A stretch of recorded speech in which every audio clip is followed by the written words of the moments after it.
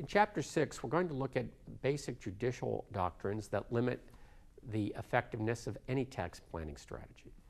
We briefly mentioned the doctrine of constructive receipt, which impacts cash basis taxpayers. This doctrine states that a taxpayer must recognize income when he or she has either received it actually or constructively. We hear this rule often expressed as a taxpayer cannot turn his or her back away from money he or she has earned. Constructive receipt is deemed to have occurred if the taxpayer has income that's been credited to the taxpayer's account, or if the income is unconditionally available to our taxpayer and the taxpayer is aware of that availability and there are no restrictions on the taxpayer's ability to control that income. The doctrine of assignment of income requires income to be taxed to the taxpayer who actually earns it. The assignment of income doctrine implies that in order to shift income to a taxpayer, the taxpayer must have, in the case of income from property, given the underlying property away, or in the case of income from services, assign the right to income away before the services were actually performed.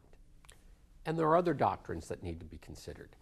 The business purpose doctrine allows the IRS to challenge and disallow business expenses for transactions with no underlying business motivation, such as the travel cost of a spouse accompanying a taxpayer on a business trip. The step transaction doctrine allows the IRS to collapse a series of related transactions into one transaction to determine the consequences of that transaction.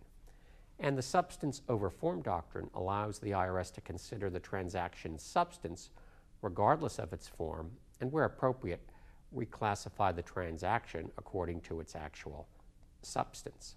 So let's examine the operation of the assignment of income rule with our case of Rodney Rightwing.